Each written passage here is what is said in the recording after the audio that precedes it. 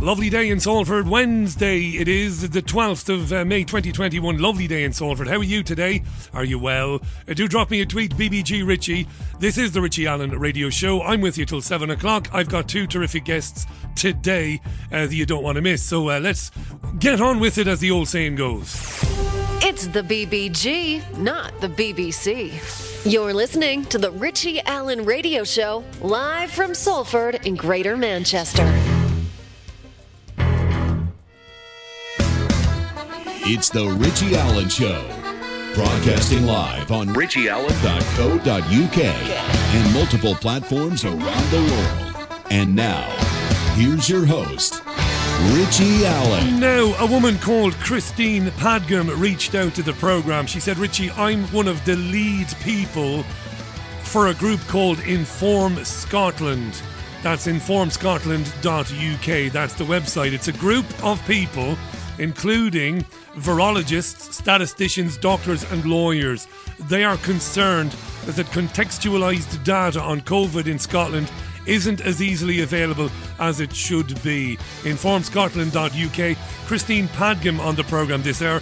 Later on in the programme, Gerald Celente, the great man, the man behind the Trends Journal, trendsjournal.com or trendsresearch.com, accurately predicting trends, socio-economic, geopolitical trends forever. Top man, Gerald Celente, live from Kingston in New York State. It's good to be with you. Good.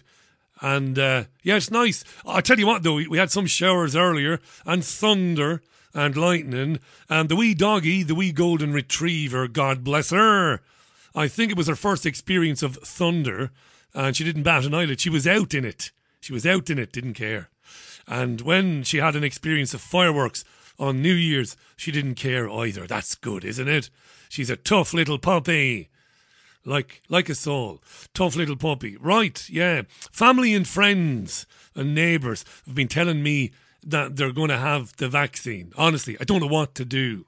So I give them a ring from the studio. I don't record them because that wouldn't be fair. But I give them a bell. Honestly, family and friends, former radio colleagues.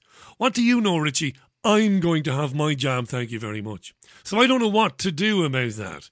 So I decide to sing them a song to bring them to their senses. So a friend says to me, Asher, I'm going to have the jab, Richie. And I say, so you're going to get into your car and drive to the doctor's office, yes? And you'll go in the doctor's office, yes? And the doctor will then stick the needle in your arm. Yes? So you go in the office and the vaccine goes in you. All right then. Farewell and adieu to you fair Spanish ladies. Farewell and adieu, you ladies of Spain. For we've received orders for to sail back to Boston. And so never more shall we see you again. You're going to have the vaccine, are you? Are you going to have the vaccine? Farewell and adieu to you fair Spanish ladies. Try that. I want you to try that, and I want you to tell me how you get on. Right, next time somebody you love, use a bit of humour, says, I'm off to have my job anyway, despite you and your research. Farewell and adieu to my fair Spanish ladies. Off you go then and have the job. I'm sure you'll be okay, says you. All right, I know I'm a big child. Hey, spare a thought for Peter Sheehy and the Mrs. Christine, landlords of the Turk Head Inn, Gloucester City Centre. They had grand reopening plans for next Monday when they would have been able to serve people indoors. They had a Batman coming down, somebody dressed as Batman. Honestly, I'm not making this up. It was a big deal. But then they were told that one of the victims of notorious serial killer Fred West might be buried just outside the pub, under the street. Of all the feckin' look, eh? I don't find serial killers funny, but can you imagine? You've planned this great reopening, you can't wait, the phone rings. Brr, brr. You answer, hi, it's the Turk Head Inn, Peter speaking. The police, is it? Yeah? How are you? Yeah? I am looking forward to next Monday as it happens. I can't wait for the Batman to come down and open up. What's that? We can't open up. Why can't we open up? Fred West, you found a body under the street just outside the pub, have you? of all the feckin' look. Yeah, that's Peter Sheehy and Christine. We're going to scale back the reopening plans now, they said, out of respect for the victim, yeah. There will be an inquiry into the handling of the pandemic. There is no pandemic, there never was. But Boris Johnson said today that in spring 22, an inquiry will begin, a public inquiry, into the handling of the so-called pandemic. Here's Johnson today.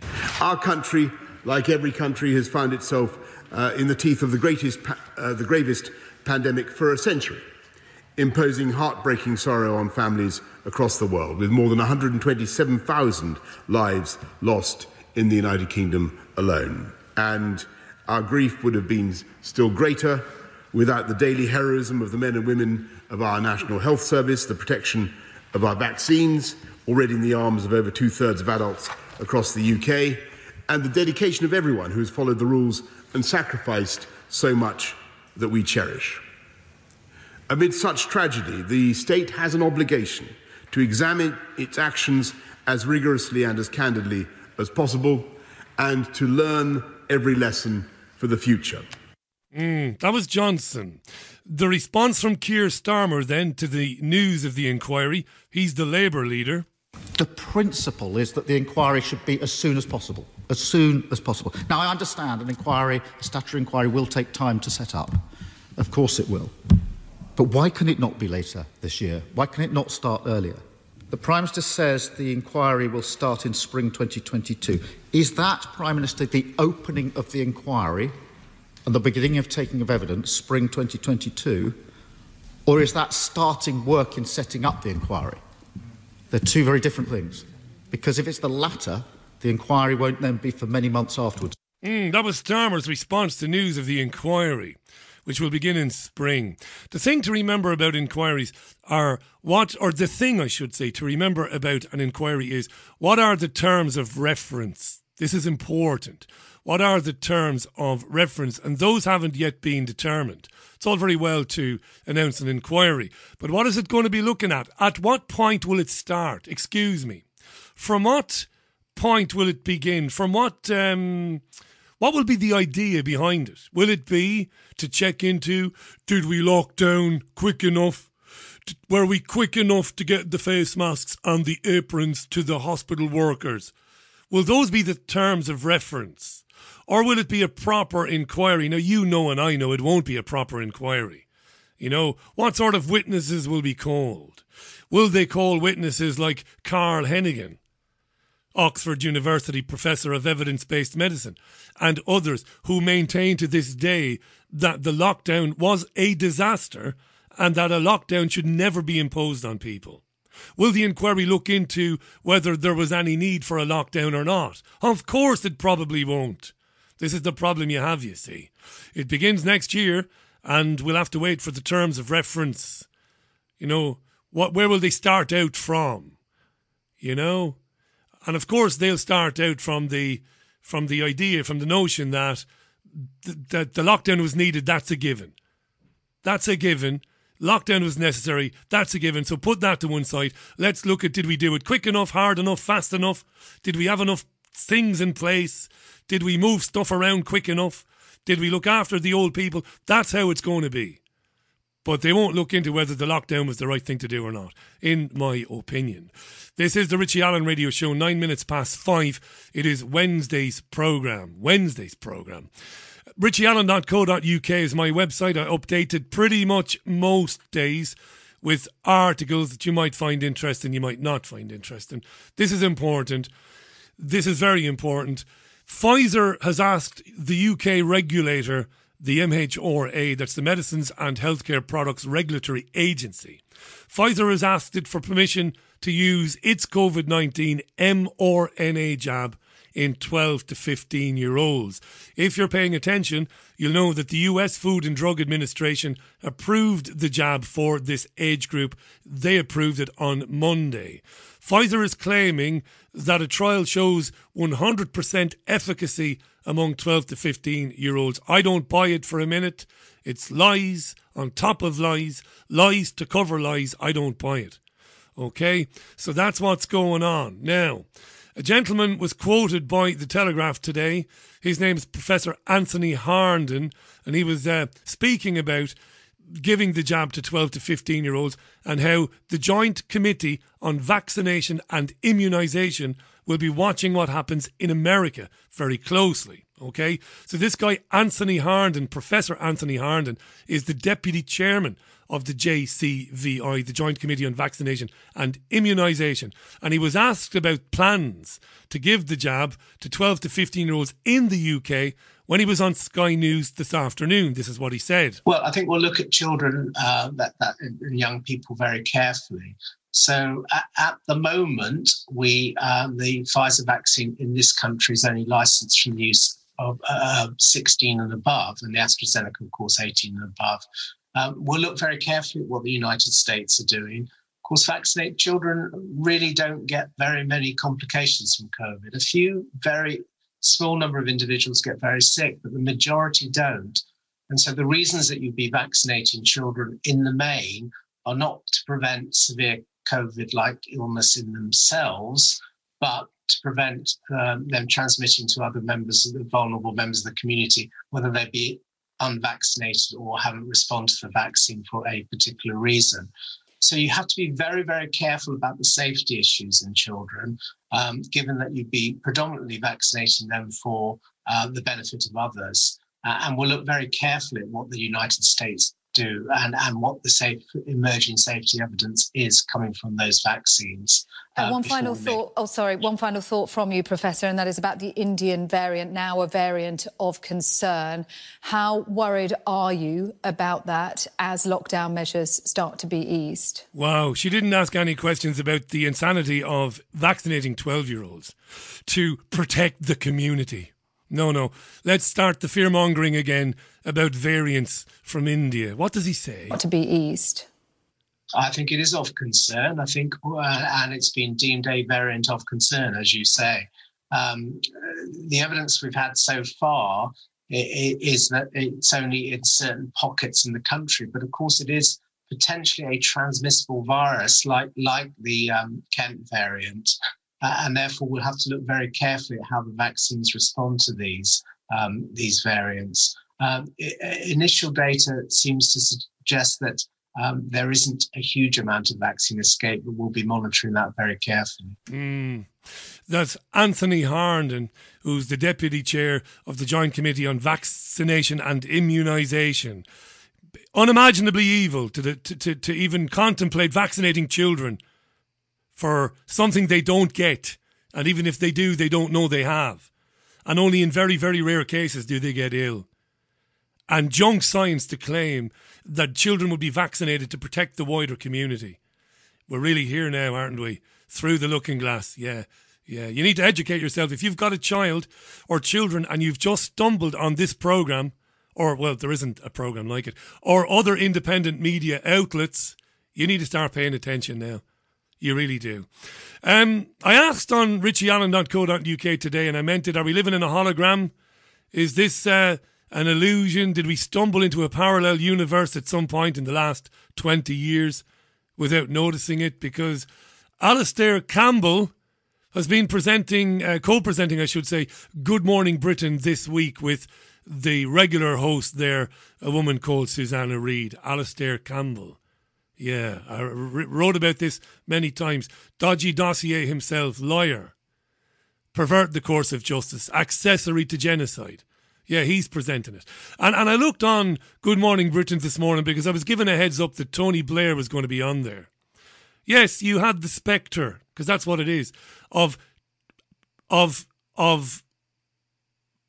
Alastair Campbell, spin doctor for a genocidal maniac, interviewing a genocidal maniac on national television.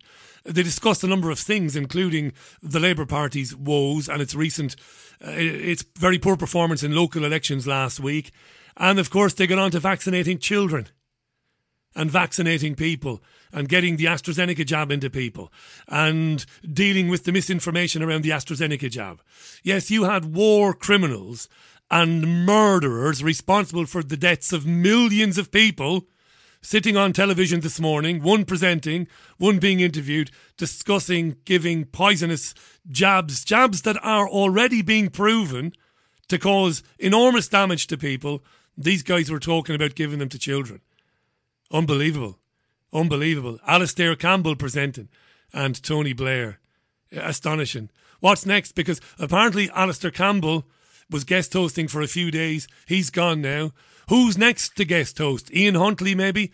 Let's get Ian Huntley all the way from Soham just for the week. It's Ian Huntley, the former caretaker and child murderer. Let's bring him on to co-host with Susanna Reid. He's a child murderer, but he's got a good grasp of geopolitics and he's able to read autocue. Welcome, Ian. Thanks, Susanna. And if Jessica and Holly's family are watching, it's all water under the bridge, you know. I'm good on the telly. Is that how it's going to be now from now on in? Don't laugh. Eh? Gavin Williamson, the Education Secretary, says he's very concerned about the death of free speech on university campuses in the UK. Cancel culture, speakers being cancelled, sometimes at financial cost to them because woke students are terrified they'll be triggered by things they might hear or might not hear. Ian Murray is a media consultant. He was on Talk Radio Mike Graham's programme today.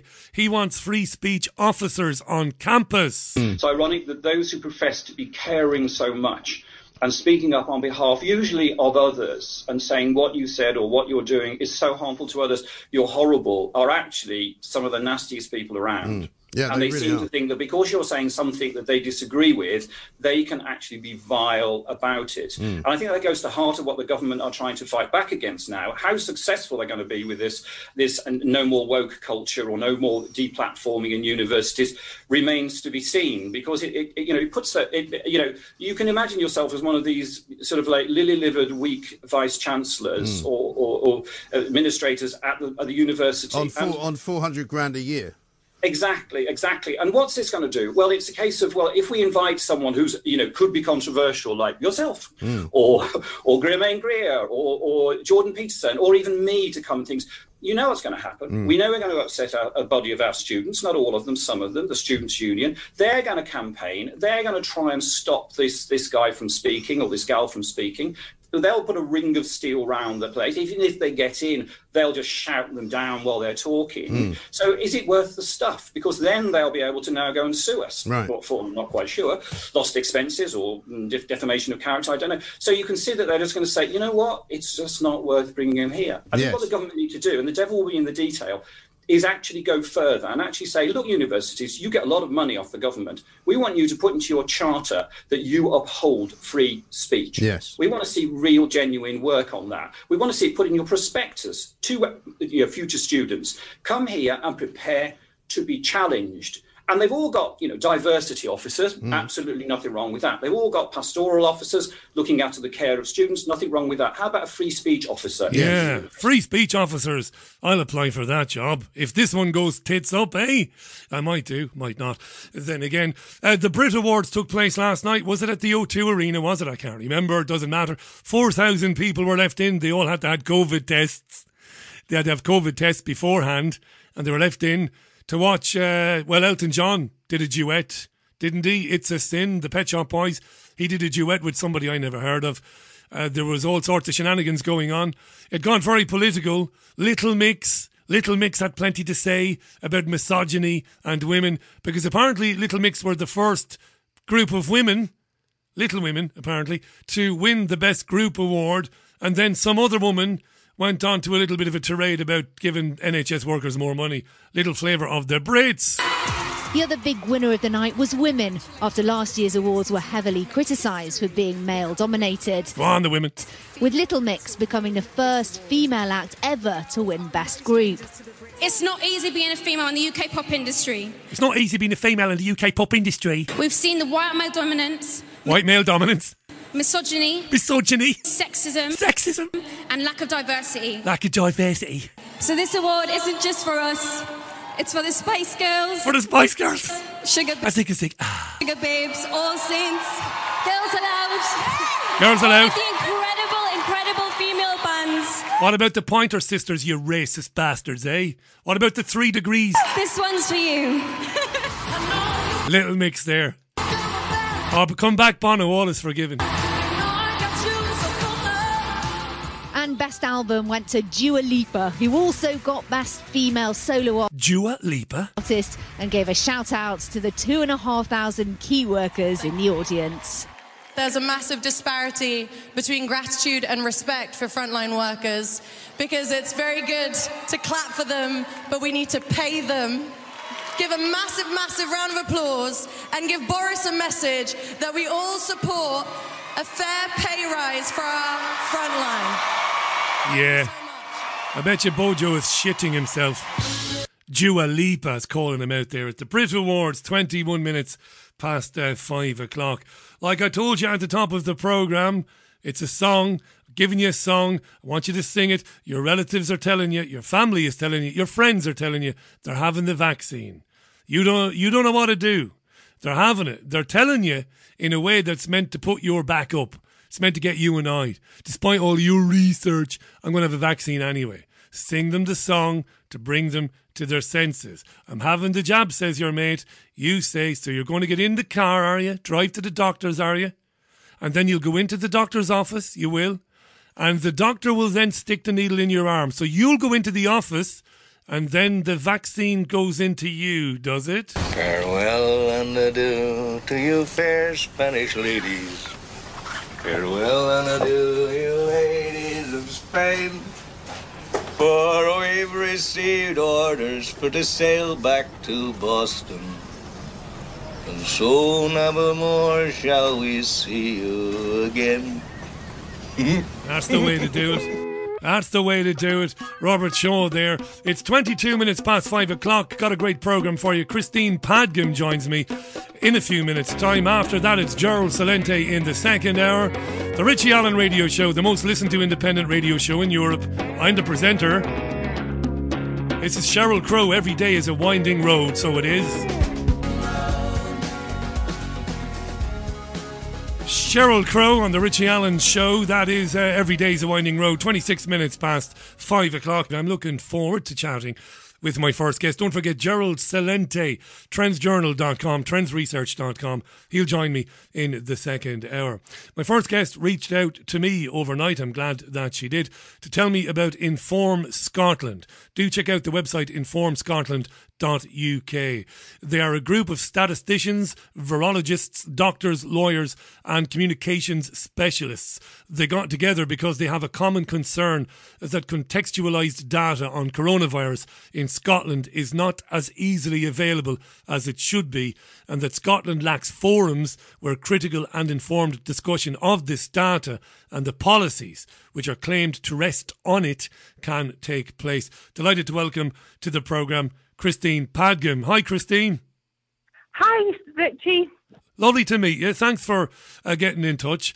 There's loads I want to talk to you about. When I announced you were coming on, some of our Scottish listeners wanted to hear about Moray Shire, if I've said that right. God forgive me if I'm pronouncing it wrong now, Moray, and what's going on there. But tell us about the Inform Scotland. How long has it been up and running, Christine? We set it up the beginning of January this year, just in response to a lot of the concerns that, as I say, we all got together, kind of found one another through our scepticism about how the data was being presented to people in Scotland. And did that come out of the daily briefings that Scottish First Minister Nicola Sturgeon was presenting on TV? Had that anything to do with it? Yes. So I had started actually in September last year updating the statistics on the Us For Them Scotland Facebook page. Yeah. And I did a sort of daily blog on there to present people with the data. And it just, people were always a bit surprised because I think the picture often looked a lot more positive than it sounded on the news or when the government was presenting it.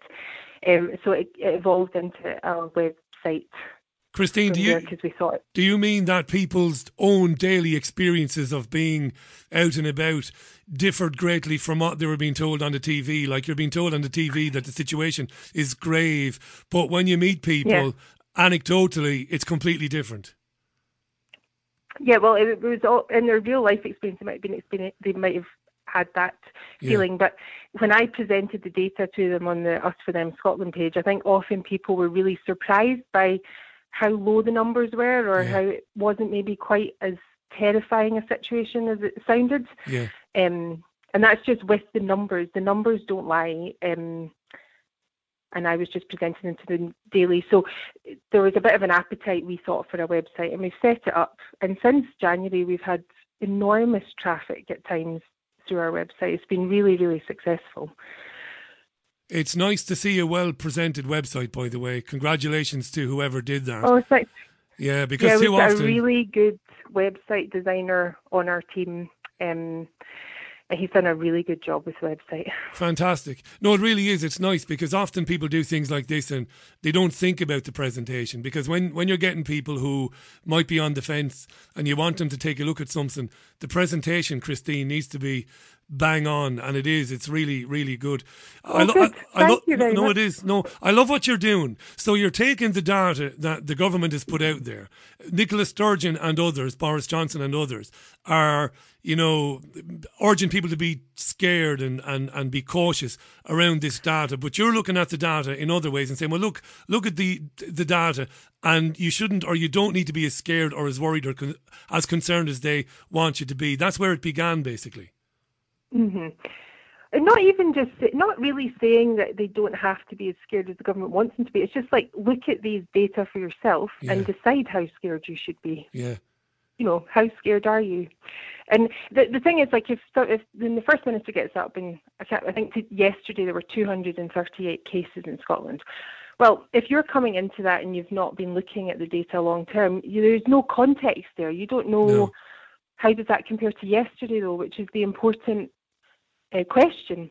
And so when you present it in a graph and you show people like what the sort of the zero line is, and we're really on that now in Scotland, it's like, well, why are we still, how much better does the situation need to get before we get some peace and can go about our lives normally again? Is that your concern, Christine, that really Sturgeon now and others are looking at this from a zero COVID point of view? Is that the concern now?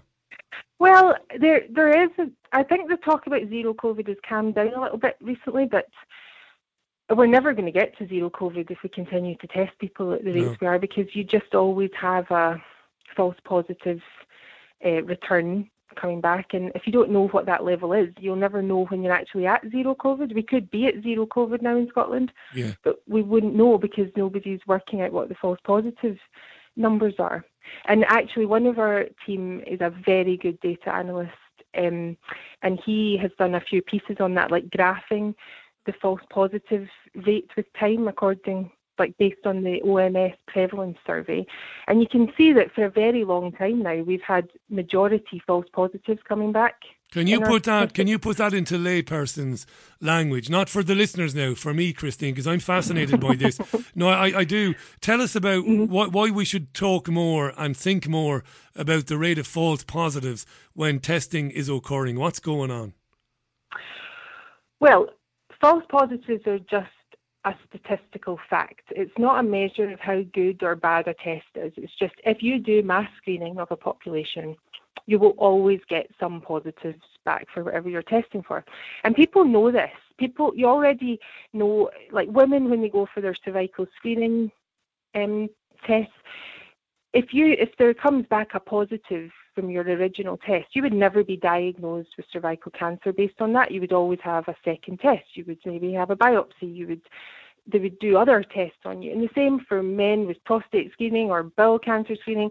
All these, like everything that you would ever be tested for medically, they always would back up their test result with symptoms or like a medical diagnosis. But because it's just through human error, because we don't live in a world where anything is perfect. You will always get a certain number of false positives back.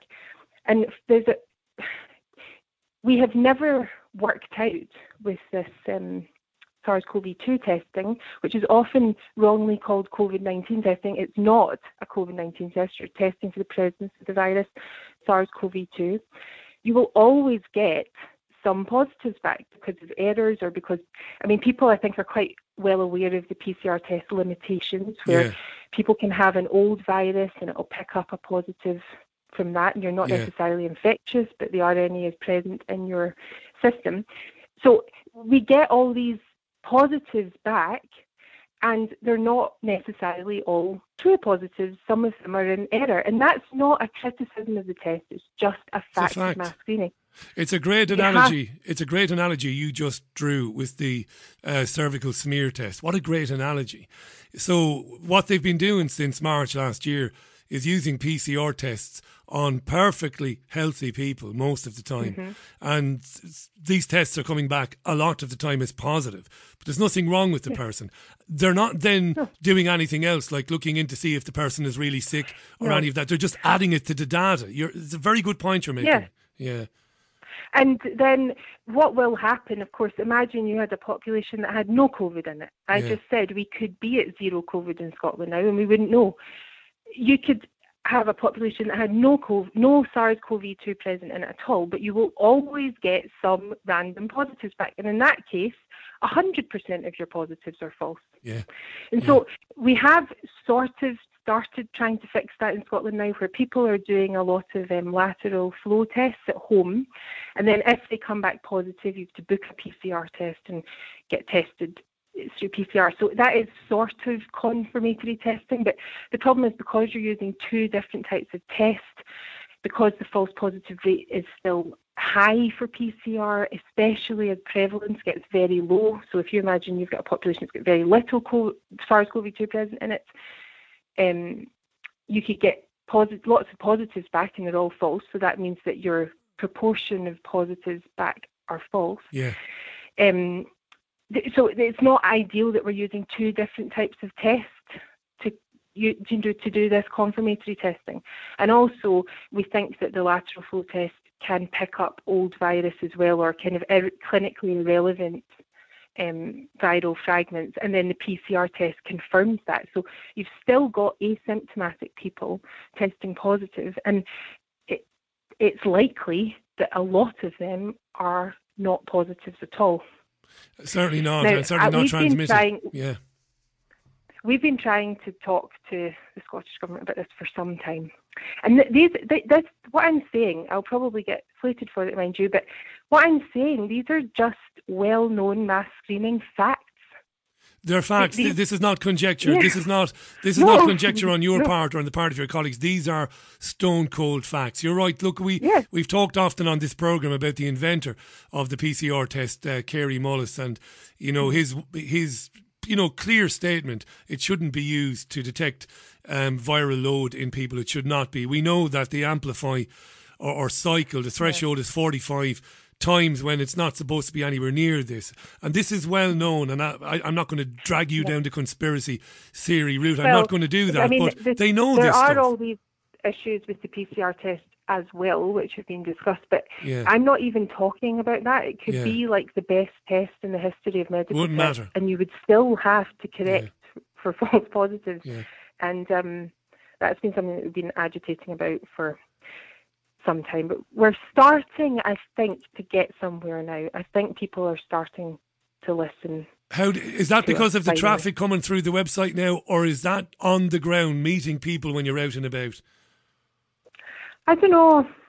I just think people are starting to ask more questions about it, and I think the mainstream media is starting to do people's heads in a little bit, and people are turning to others, and that can be dangerous as well, because people then can turn to less reputable sources of information. But we're trying to be as uncontroversial and factual as we possibly can.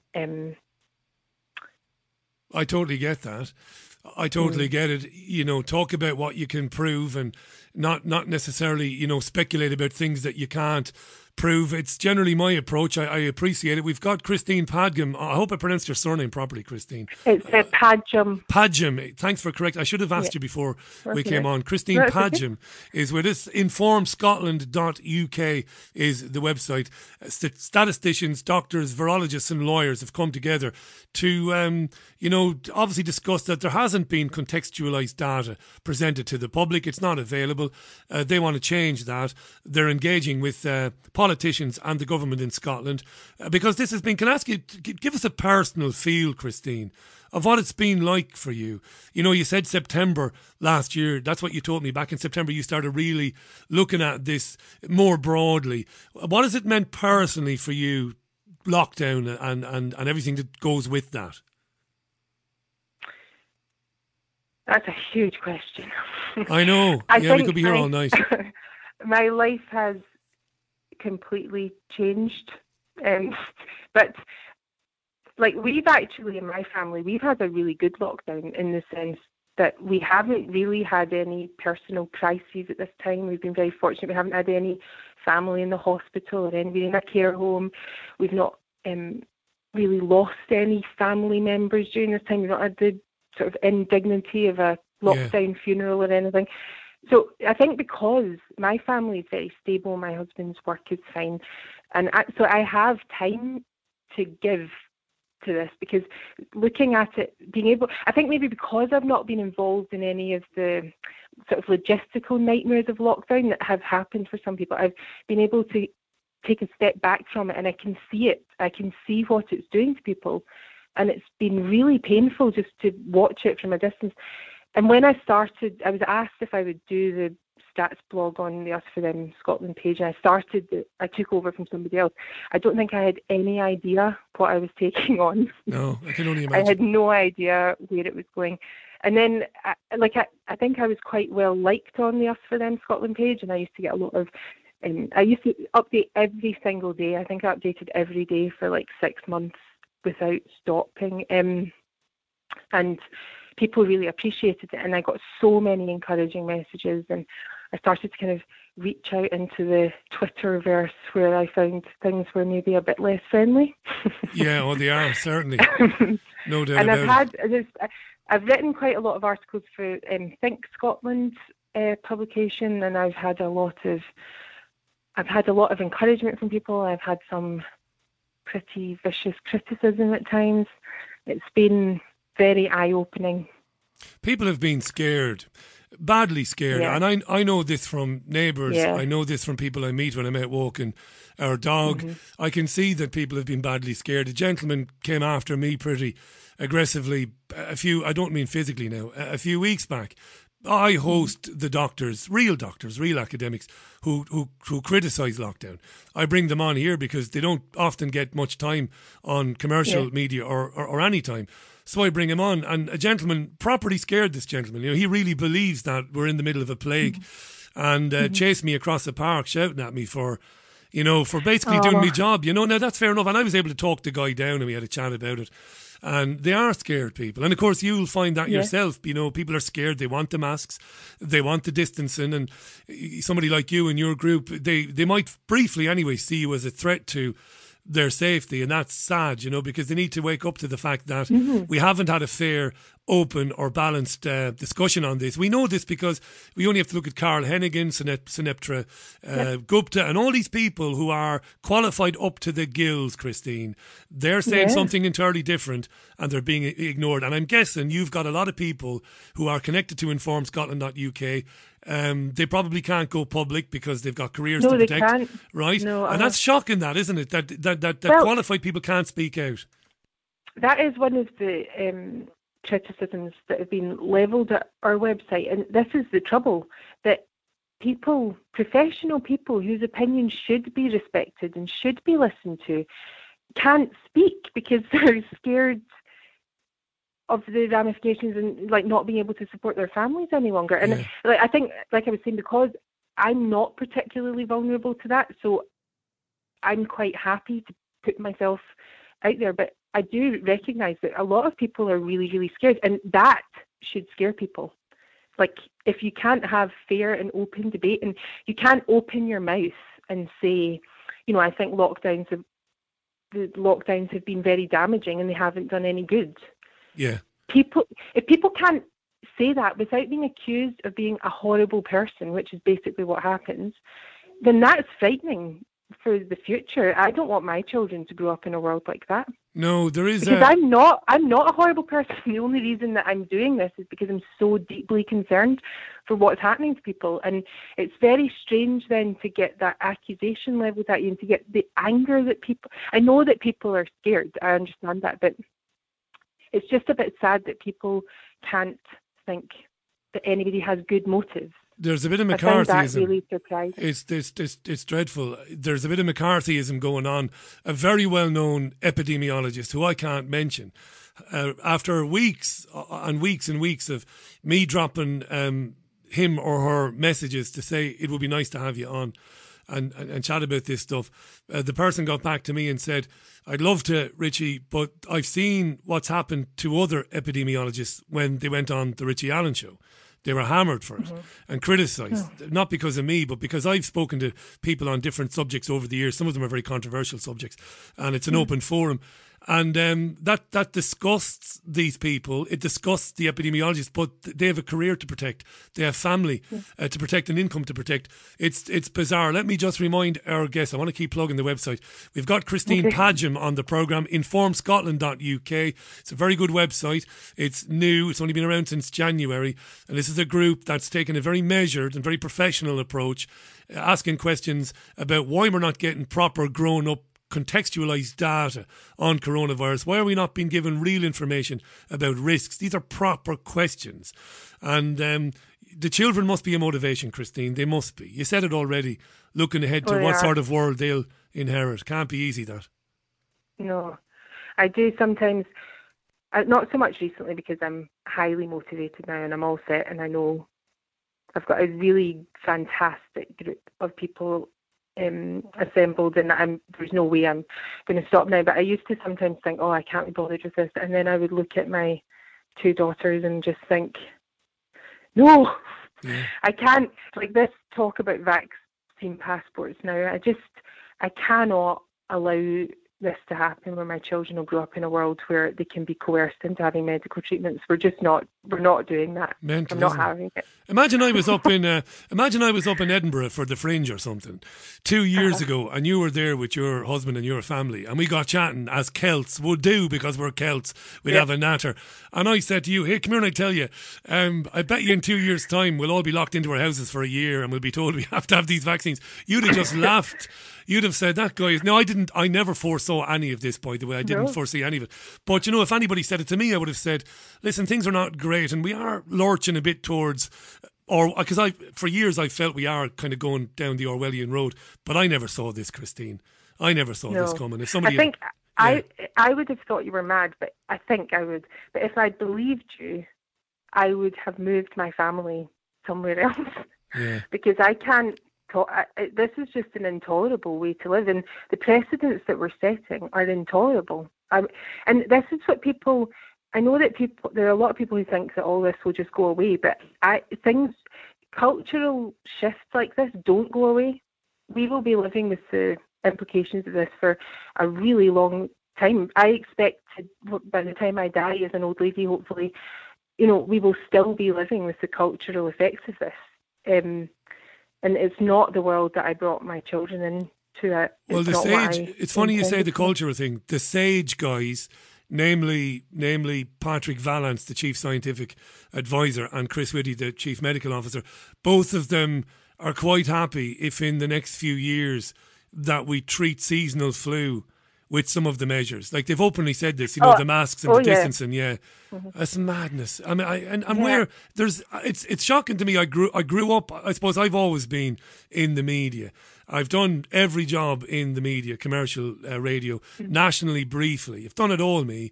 And this idea that you are barring people who are professional and who think that this is not a good idea, that's still the thing that keeps me up at nights more than anything, that we don't get to hear these people on the BBC or Sky, because I think it might all end. very quickly if they were fair and opened it up, you know. Yeah, I spoke at the May Day gathering at Holyrood on the 1st of May, and that was basically the point of my speech. I spoke for 17 minutes, and that was the point, that if we just had a bit of discussion about this, about any of this stuff, we could have avoided all of this. Right from the very beginning, the Diamond Princess cruise ship, some very, in my view, panicky scientists and journalists looked at the data from that ship, the outbreak on that ship in February 2020, and that panicky attitude, or the panicky assessment of the statistics from that ship, set the tone for this whole thing. And if they just allowed, or we just had some sensible debate at that point, I honestly don't think that we would have gone down the route that we have. And there was some very encouraging bits of news from that Diamond Princess cruise ship outbreak, and they just weren't paid, no attention was paid to those positive outcomes that come out, like that 4/5 of the ship didn't even get infected at all. Yeah. And that's what we've seen in the population, that the majority of people are not susceptible to this virus. Now, when I said that in January in an article I wrote for Think Scotland, somebody wrote a whole piece in a newspaper about how that was misinformation, that I said that most people weren't susceptible, but it's just a fact. The majority of people weren't susceptible before this even started. Do you know what, Christine? Fact. Do you know what? The next time somebody takes that approach with you, on 3 occasions in the last 12 months, Chris Whitty has gone on television. It's laughable. It's laughable. Whitty has gone on telly and he's done a 90-second little monologue where he said, most people won't get this virus.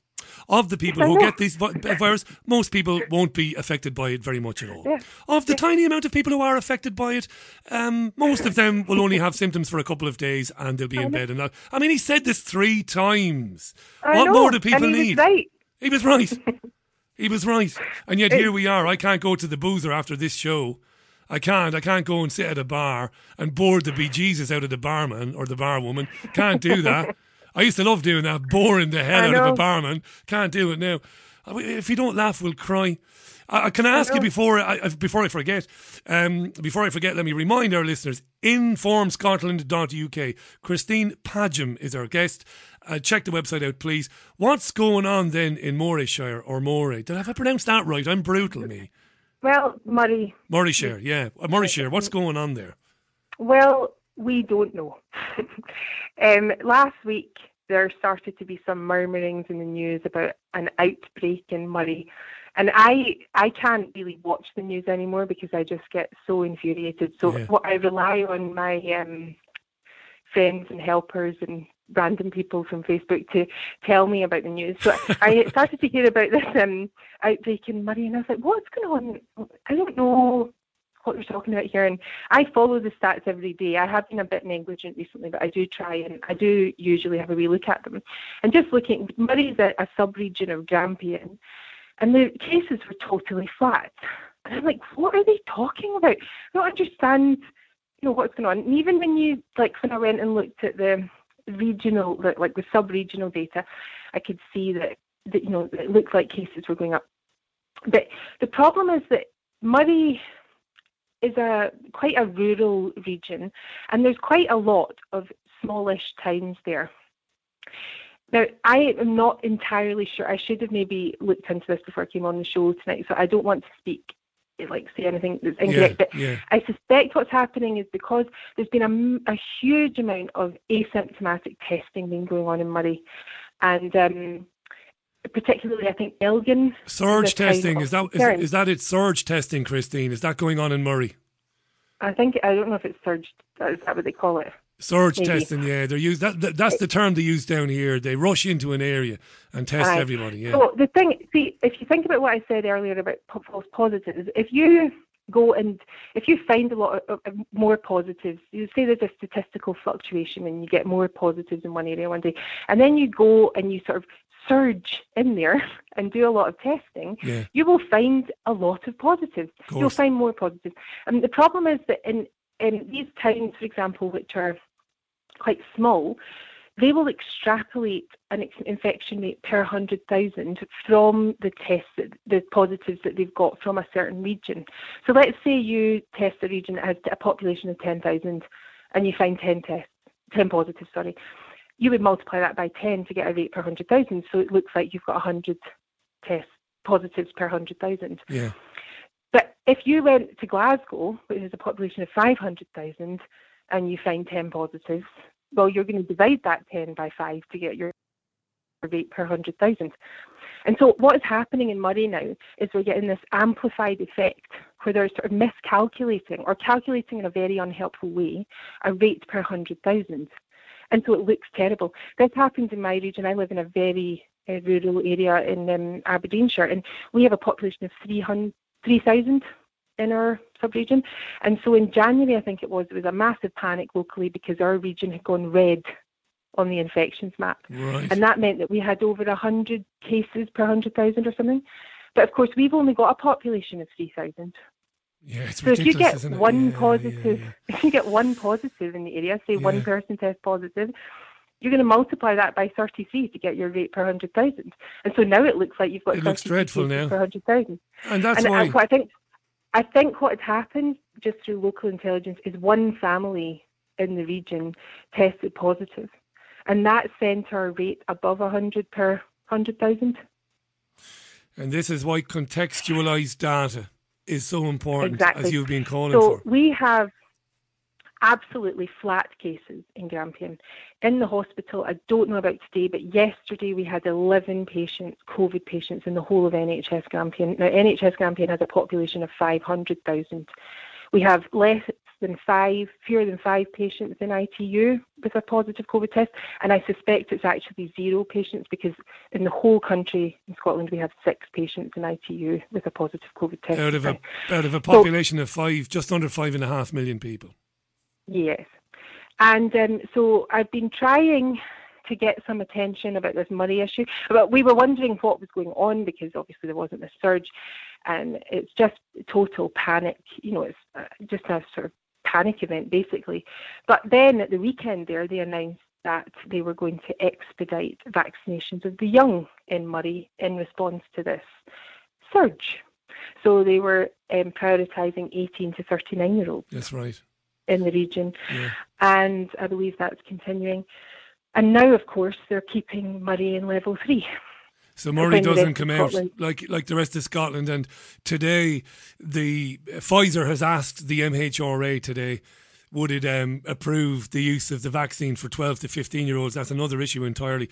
I've had a tweet from Angela, who says Christine seems to believe it's incompetence, and we know it's a plan. Why haven't you challenged her on that, says Angela. The reason I haven't challenged Christine is I get to have my say on these things pretty much every day of the week, all year long. And my listeners know what I think about this. I believe that the virus is the excuse for the Orwellian dystopian nightmare they're rolling out. The virus is nice and handy, but I don't have to ram that down Christine's throat. But Angela mentioned it anyway. Incompetence. I understand exactly what Angela is saying,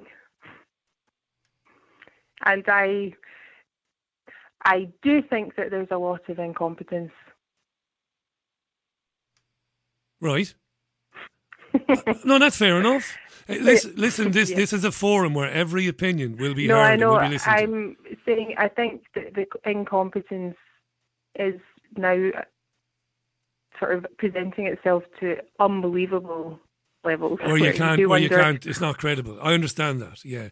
I think that I've got my own YouTube channel, and I posted a wee video yesterday in some exasperation because I had been phoning round locally about the situation in Murray. I phoned some local newspapers and I spoke to the representatives of the people of Murray, and I was quite surprised at the, I'm telling them that their people are being locked down almost certainly unnecessarily. There's only a very small rise in cases in Murray, and it's really doesn't justify prolonging their lockdown. And nobody wants to take any responsibility for it. They say, oh, well, maybe you should call this person, or maybe you should, why, one of the questions I get asked was, why would Public Health Scotland lie about this? Well, yeah. And I want to have a positive relationship with these people, and I would say they were very helpful, and I'm grateful to them for listening to me and things. But this has to stop, this attitude that it's somebody else's problem. And if you're in a position of authority in Murray right now, you should be really, really concerned about what is being done to people there. And I get very tired. I think what happens is all the people who are in positions of authority aren't at any risk personally from lockdown, apart from the normal sort of psychological impact it has on people. Their jobs aren't at risk, and they don't have a business that they're worrying about, and they don't, maybe a lot of them, I don't know, don't have children who they're concerned about. And I just, if these people could spend a day in my shoes, where I get a lot of messages from people whose lives are being destroyed by lockdown, who can't get in to see parents in care homes who are dying, who can't get in to see terminally ill loved ones in hospital because of these lockdowns. And then when I phone one of the representatives and say, listen, there's nothing happening, Murray, please go and look at our website. Have you got it open right now? Are you looking at it right now? Can you see the rise in cases? And they just don't seem to acknowledge the immense damage that lockdown is doing. No, they don't. And I just find it astonishing. The only thing that they care about is potential COVID damage. And even if, like yesterday, there were 21 positive cases in Grampian. 21. Now, Murray is a sub-region of Grampian. I'm not sure how many were in Murray. But you just think, okay, so let's imagine all 21 of those cases were from Murray, right? And we know that some of them are asymptomatic. I've got a story about that, actually. But let's imagine that 10% of those people end up in hospital. Right?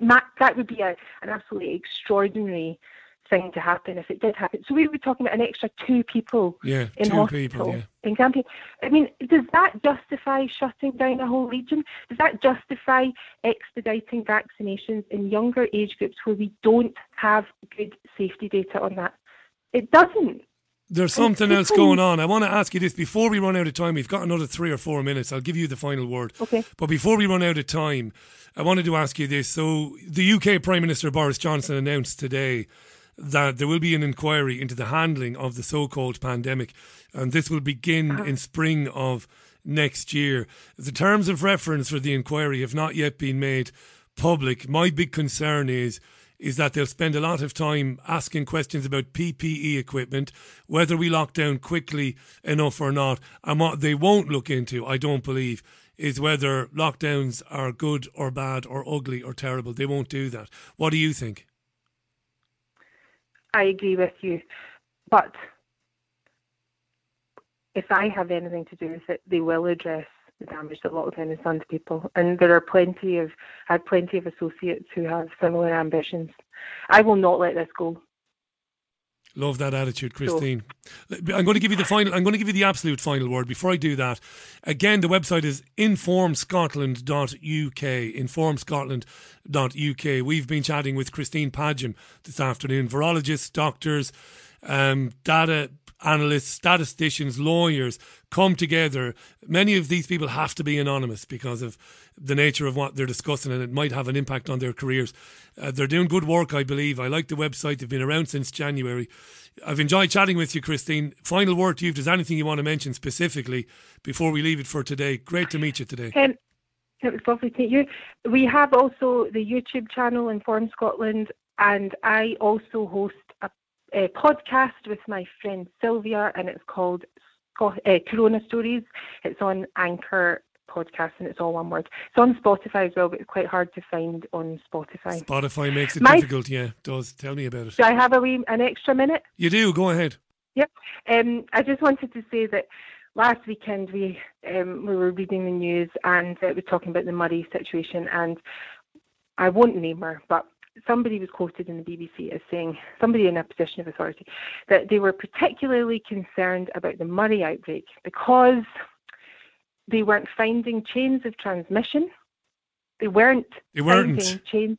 They weren't. And a lot of the cases were asymptomatic. And this is the sort of madness that is prevailing now because of this lack of debate. She is saying that in a track and trace system, they can't find chains of transmission and the cases are asymptomatic. Madness. So we're saying that we're not finding people passing on the virus to others and they're not sick. And we're worried about that. And we're worried. Why is that a worry? Madness. What is going on? It's just unbelievable. But I just think people have gone so far down this route, and it's almost like you can't reach them, you can't reason with them. They're just, I don't know what's happened. It's very strange. But if people will support our website and share our work and communicate with us, well, I endorse. hope that we can still shift the conversation. I hope you can too. I endorse that. Astonishing, isn't it? We can't find chains of transmission. The end of that should have been. The end of that should have been. Woohoo! Woohoo! Open up! Nobody's transmitting it. But madness. Good news is banned, Richie. It's banned. Good news is banned. Christine Padgham, thanks so much for your time today. InformScotland.uk. Find Inform Scotland on YouTube. Check out the podcast as well. I promise I'll share links to all of those things on my Twitter. You come back again in the future. You're always welcome. I will. Thank you so much, Richie. I really appreciate you having me on because I find it hard to get attention sometimes. It's madness. Hey, listen, that's what we're here for. You're very welcome. Thanks, Christine, and all the best to your husband and your daughters as well. Christine Padgham on The Richie Allen Show this Wednesday. It is the 12th of May, 2021. Madness, isn't it? Oh, we're doing all this tracking and tracing and we can't find any evidence of transmission. That's a real worry. Yes, it's an inversion. My old pal on the Isle of Wight used to say to me, it's an inversion, Richie. It is an inversion. Everything is inverted. Sure, look, what are you going to do? Thanks, William in Scotland there. He was very interested in what Christine had to say. Hi to Christopher Shaw. How you doing, Christopher? He says, Richie, people swear by these bloody masks like they are some silver bullet against anything out there. They do. They do. My friend Hayden Hewitt said to me some weeks ago, when things were much colder than they are now, although, that being said, temperatures have been pretty low in these parts of late. But generally, back in the winter, Hayden's got a young boy, a lovely young lad, so he is, and Hayden was taking him to school. And he was laughing, Hayden, because he was watching people wearing masks in playgrounds, and their exhalations were visible coming from the bottom, the sides, the top of the masks. There's no evidence that masks prevent the spread of anything. None whatsoever. But she made an excellent point, Christine, speaking to people on these matters and speaking to them in a lucid way, nice and relaxed, and giving them some pretty hard facts is sometimes like banging your head against a brick wall. It really is. Hi to UK Truth Bot, who says, good morning, Britain is a real shithole, ain't it? Well, it is. They have a criminal presenting it this week, co-presenting it, a man who should be seeing life through bars, and he's interviewing the guy, Tony Blair, that he, Alistair Campbell, basically span lies for, that led to the murder of millions of people and the displacement of millions more. It's positively vaudeville. It's tales of the unexpected stuff, you know. You can't believe you're watching it, you know. You can't believe you're watching it. Hi to Charlotte there in Burnley. Dean Smith says, Richie, when you're in fear mode, like most people are sadly, you cannot think straight, and the powers that be know this psychology very well. That's a good point too, mate. When you are scared and anxious, you do find it very difficult, of course, to think straight. Hi to Tony Stark. Tony, you've sent me a bit of a video there. Thanks for it, mate. I'll have a look at it later on. I don't doubt you, Tony, but I don't know what it's showing. It looks a bit distressing, but I have to check it out. I think it's a claim of vaccine injury. It's on there. Tony Stark has tweeted it to me if you want to watch it. I'll check it out a little bit later on. Okay. Hi to Alan in Liverpool. Hi to Bitcoin Ball Sack, who says, Richie, that's a great name, that, on Twitter. Even the most heavily mind-programmed amongst us must surely be able to see the evil forces at work by now. You'd think so, but I go back to Dean. When people are in a state of fear, discomfort, anxiety, eternal worry, they don't see straight. It's as simple as that. Please take a look at my website, by the way, richieallen.co.uk. It's a good website.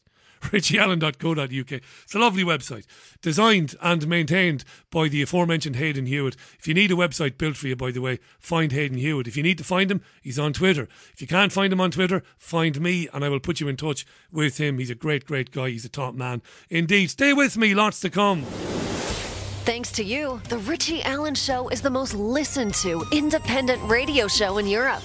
Show your support for this unique broadcaster by making a regular financial contribution. Just the price of a cup of coffee each month will make a massive difference. Visit richieallen.co.uk for details. 10.5 minutes past 6. Shambhala says, Richie, this insane madness we're having to suffer through has driven me to making a noose. I'm praying to my God that I don't employ it. This is wearying stuff. Shambhala, take that noose now, pull it apart and set fire to it. Don't be thinking things like that. You are amongst friends. We're in it together, those of us who can see through it. Don't be getting so fed up that you're thinking things like that. Ever. Do you hear me? Don't have me to come and see you and beat the granny out of you before I ply you with Bacardis and Cokes. Come on, don't let it get to you that badly, right? You're amongst friends. There are avenues, there are places we can be, you know. There are online places, I hate to say it, where you can be with people who are in the same boat as you. Plinky Plonk on Twitter, Brown Eye says they got rid of one criminal, Piers Morgan, and brought in an even worse criminal, says Brown Eye. Okay, it's time for a tune. Gerald Celente, live from Kingston, New York State, will be with me shortly. And we'll talk about this week's Trends Journal. I love the Trends Journal. Very important to me. I learn a lot from it. This is Tom Petty, Into the Great Wide Open, top album that. From it, it's Learning to Fly. Well, I started life. All the great guitar players are dead now, eh? Sadly, Tom Petty and Learning to Fly on the Richie Allen Show, 13.5 minutes past 6 o'clock this Wednesday, the 12th of May 2021. Very little I can say that hasn't already been said about the great Gerald Celente. Trendsresearch.com, but go to trendsjournal.com. Subscribe to the journal. It's a fantastic publication. It's been of great use to me over the years. This week's edition is brilliant. Fantastic cover on it. A pair of Canadian Mounties standing outside a church that has been fenced off. Go to church is the question. Go to hell. Let's welcome back, live from Kingston, New York, the one and only Gerald Celente. I missed you last month, my friend. Welcome back. How are you, Richie? I'm not too shabby. I had 10 days off last month and it was all over the place and we didn't do our regular feature, which I genuinely, I'm not being patronising. I love you and I love having you on. And thanks for giving us your time every month. You know, I had Pastor Artur Pavlovsky, on the programme before he was arrested last week. I know you know who he is. You know everybody. Everybody knows you. We're living in times that I can't imagine. A man is hunted down like a dog, like a criminal, with his brother and is dragged off screaming for the crime of praying with his parishioners. Wonderful cover. Brilliant edition of the Journal this week. What's going on, Gerald? Well, that's what inspired us to do that cover. Yeah. And watching him, these little lowlife little boys dressed up in their military drag, playing cops, stopping in the middle of a highway, throwing them on the ground. Look at these little. You know what it is? You call these guys out face to face, man to man, they wouldn't know whether they're a piece of shit. Yeah. They're only tough when their little boys are around them and they got all these guns. I'm up here in Kingston, New York. The cops aren't like that over here. They're local guys and women.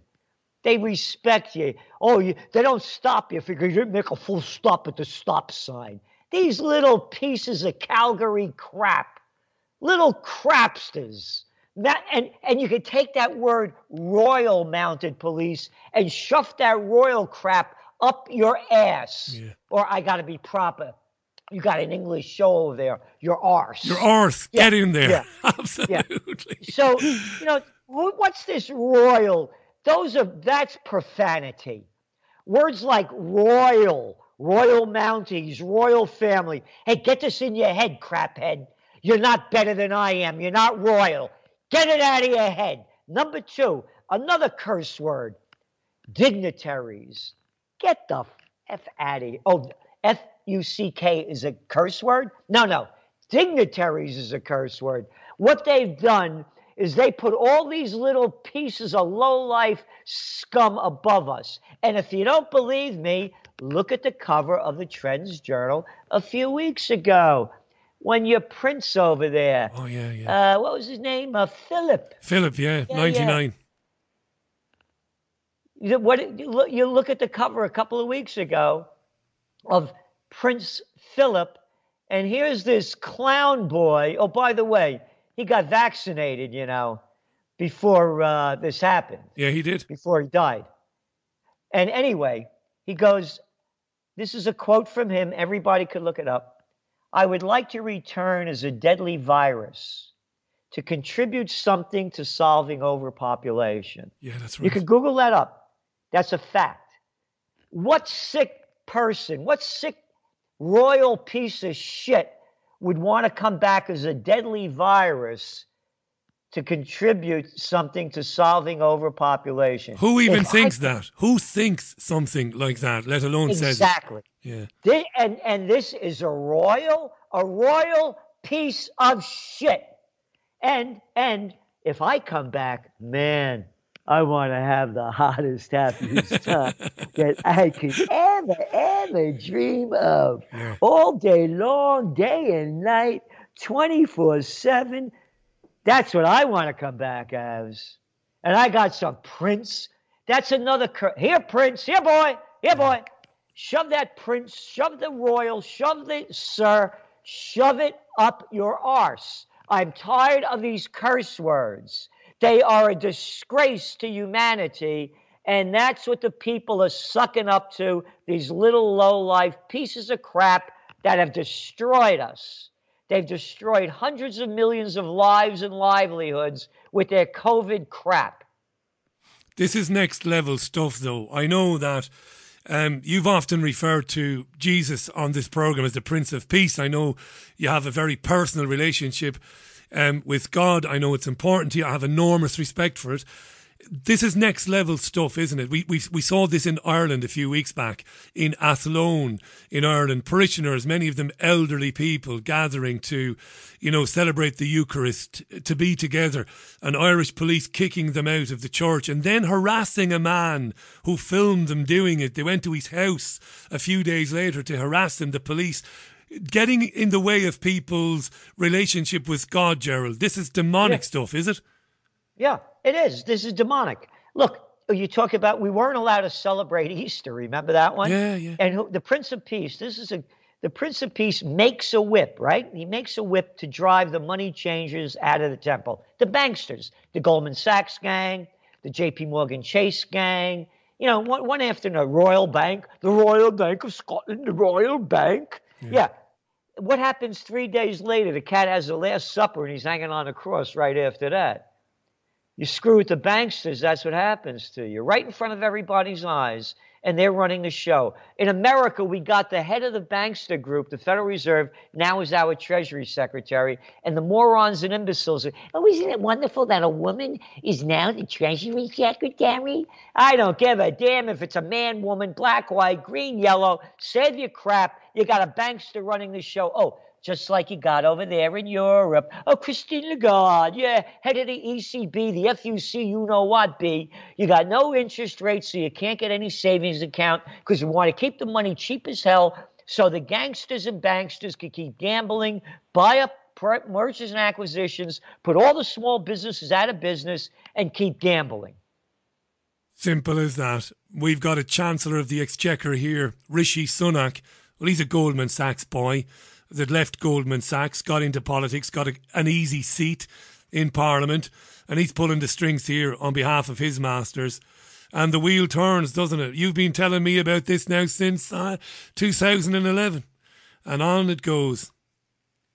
Well, there's going to be a big economic bounce back. There's no question about it.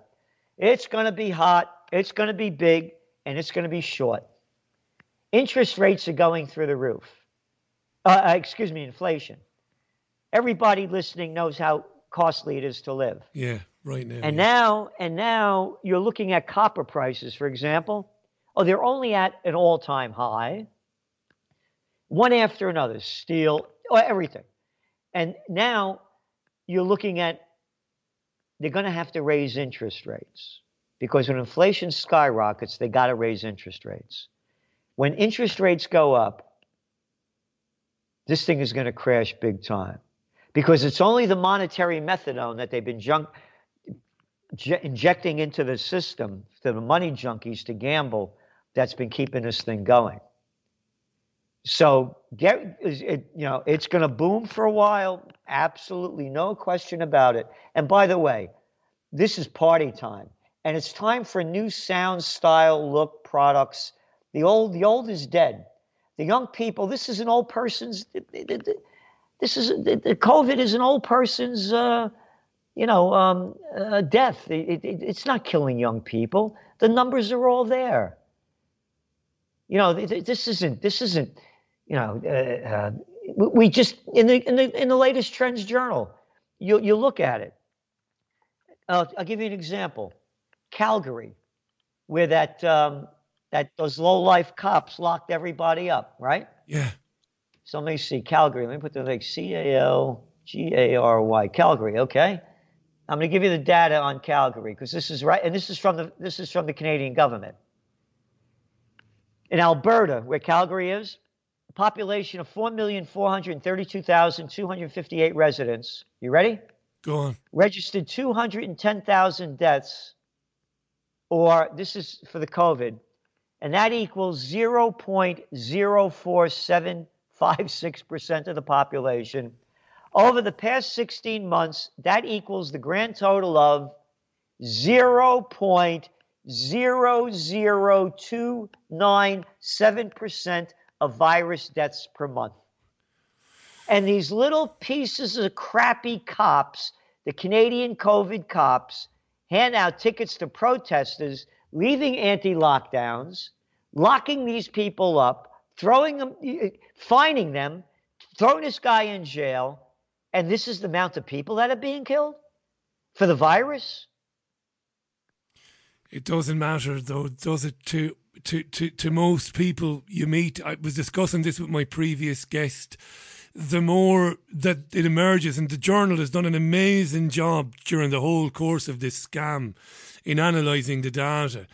And it doesn't matter how simple you make it for people, they are wedded to the masks and the distancing. Give us more of it, give us more of it. It is again, they don't count. No. And that's what we all have to understand.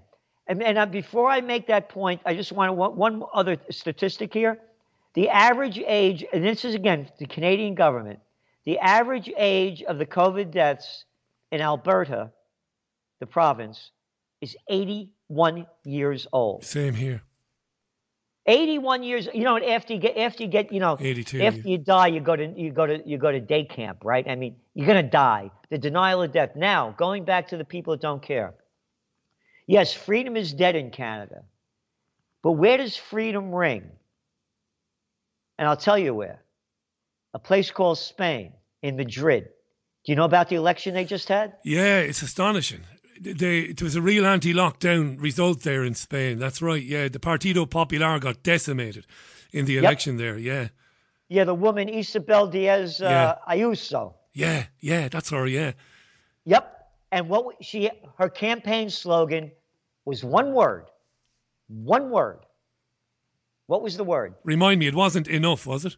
Nope. Think. Oh, God. You can't, at the end of the day, go on, bail me out. Take me out of my misery. What was it? Freedom. Freedom, that's right. Freedom. One word. Yeah. So when I'm saying I don't care about the people. All aboard, next train to Auschwitz, get on board and put your mask on. I don't care about them. Yeah. No, I care about the people that want freedom. You do really, though. I'm calling you out because you're a Christian. You're somebody who's got more love in you than anger. You've got righteous anger. You're indignant and you're entitled to it. You've been doing this for years. But I know that deep down you don't mean that. No, I'm angry because they're robbing us of our freedom. Again, the Prince of Peace became angry and violent and picked up a whip because the bankers were destroying the lives of all these people. Of course I'm angry. Oh, I'm happy to get screwed up the arse by the politicians. Yeah, I'm angry. I don't do it. And by the way, I'm having a big rally on May 29th up here in Kingston. And you can go to occupypeace.com, and the rally is to unite for freedom, peace, and justice. And I'm having these, I'm going to start after the 4th of July, having them every week. And I'm doing it against the law. Brilliant, Gerald. That's May 29th. I'm fighting for freedom. And what I need, everybody needs to understand, if we unite for freedom, as they did in Spain with Diaz Ayuso, one word of a campaign, freedom. And that's what we have to fight for, because if we all unite for freedom, we wipe these people out. There are more people that want freedom than the people that march off to Mussolini and Stalin and Heil Hitler. I still feel terribly sorry for them. I hear you, and I'm angry as well. I want sometimes to slap them, not hard. I don't care about them. No, I don't waste my time with them. Can I just give that one? Can I just give that one reason? I'll tell you why. It's a waste of energy. It's a waste of energy. Yeah. They've been terrified, though, haven't they? They've been terrified. It's a waste of energy. If you put your energy into trying to convince imbeciles, morons, and gutless cowards, rather than putting your energy into unite freedom fighters, fair enough. All right. You lose. And that's the 29th of this month, and then every month thereafter, occupypeace.com. If you're anywhere around New York State or anywhere on the East Coast or the North or the West Coast, if you can get there, go and support what Gerald Celente is doing. Trendsjournal.com. He's the publisher of the brilliant Trends Journal. I endorse about 3 things. I endorse that. It's a fantastic magazine. It's weekly. Great staff, great writers, and great illustrators as well, it must be said. Can't believe I couldn't remember Freedom. It's been a long day here. You've got to forgive me. Freedom, that's right. And she won. She won a landslide. I can't not ask you. A landslide. A landslide. So the will is there. If there's something to follow, yeah, absolutely. Yes, and that's what I tell everybody when you start complaining about them. I don't care about them. I don't care about them. We have to unite for freedom. And by the way, of course, if you can't make it here, please donate, because we need money to keep this going.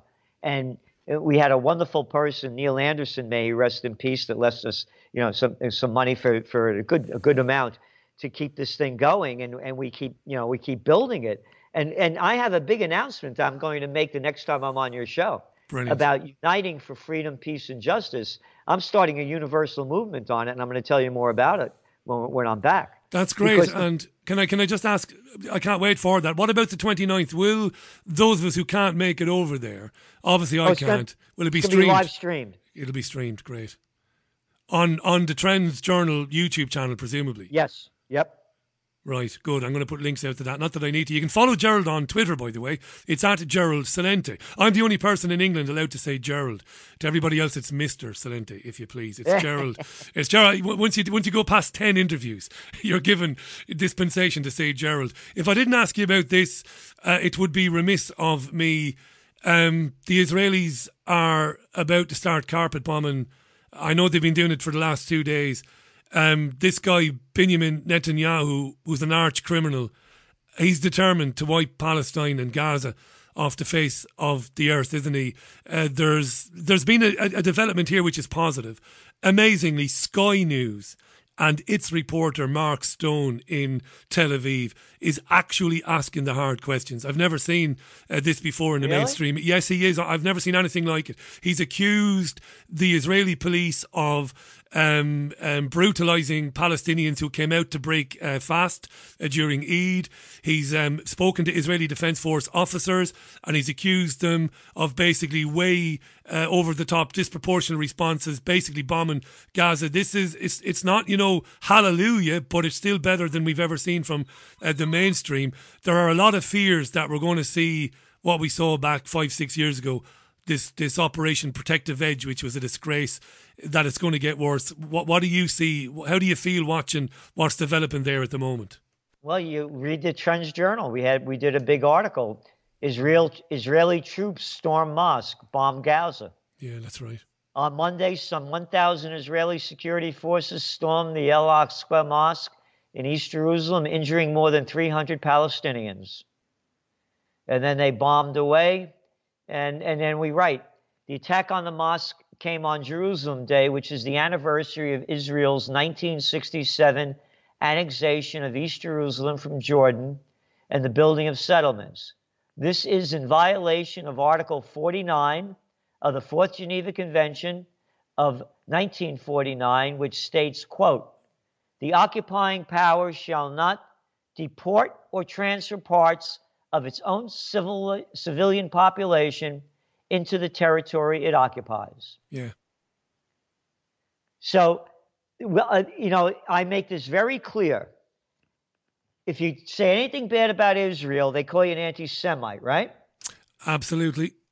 All right, now, I go after that little lowlife piece of scum crap that's the Prime Minister of Italy, Mario Draghi, the former bankster from the Goldman Sachs gang, ran the ECB, World Bank he worked for, and the Bank of Italy. I call out that lowlife piece of garbage, scum crap, daddy's boy I got over here, murderer Andy Cuomo, the governor of New York, who took people with the virus, elderly people, out of the hospitals and put them in nursing homes. I call him out. I call that Fauci fraud out, the little clown boy, the arrogant guy that's a little lying freak that keeps selling COVID fear. There were 3 Italians, right? Now, if their name was Faucioff, Cuomoberg, and Draghi-Stein, they'd call me an anti-Semite. But I could call them out. I'm an Italian-American. I could call them out. That's fine. So I want to make this 100% clear. By calling out a Netanyahu, a Gantz, and all the other ones, you're not an anti-Semite. These are Ashkenazi Jews. They didn't convert to Judaism until around, 800 AD, and they're from Eastern Europe, like beyond Turkey up there. Then Semites are people from the Mesopotamia region. So they're not anti-Semites when you're calling them out. Number 2,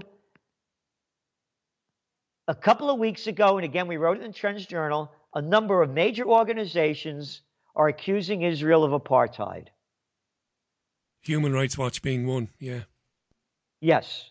So what Israel is doing is as disgusting as the United States and its allies do when they destroy Iraq, Afghanistan, Libya, Syria, and now Israel's doing the same thing. Netanyahu, again, this is what we wrote in the Trend Forecast. As Gerald Celente has long noted, and history shows when all else fails, they take you to war. We've reported that since November 2019, Netanyahu has been under the pressure of a criminal indictment on charges of fraud and bribery. Israel held its 4th national election in less than 2 years, and Netanyahu has failed to put together a winning coalition.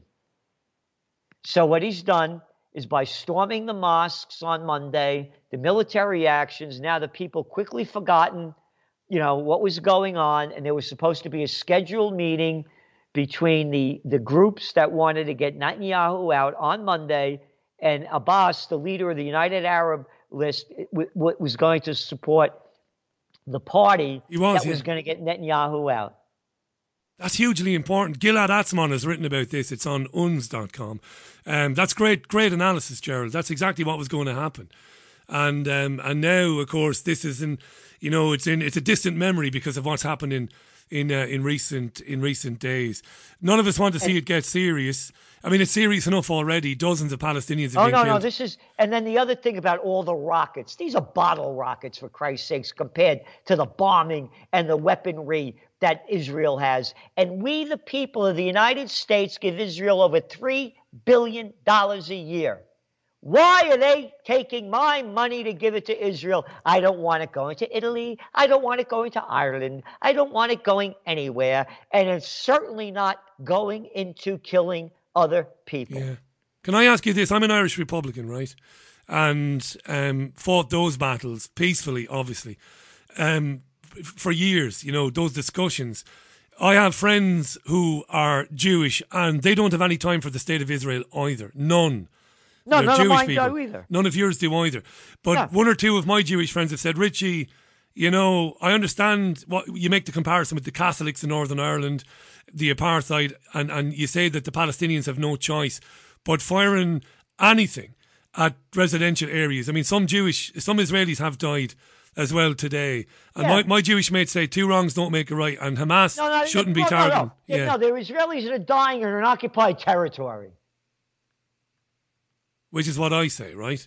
Yeah, and again, they call the people that fight back militants, like, those Iraqi militants. They want you out of your country, then you're a militant. You could kill them, that's okay, but when payback's a bitch and you fight them back, then you're a militant. So people who say an eye for an eye makes the whole world blind, they're wrong.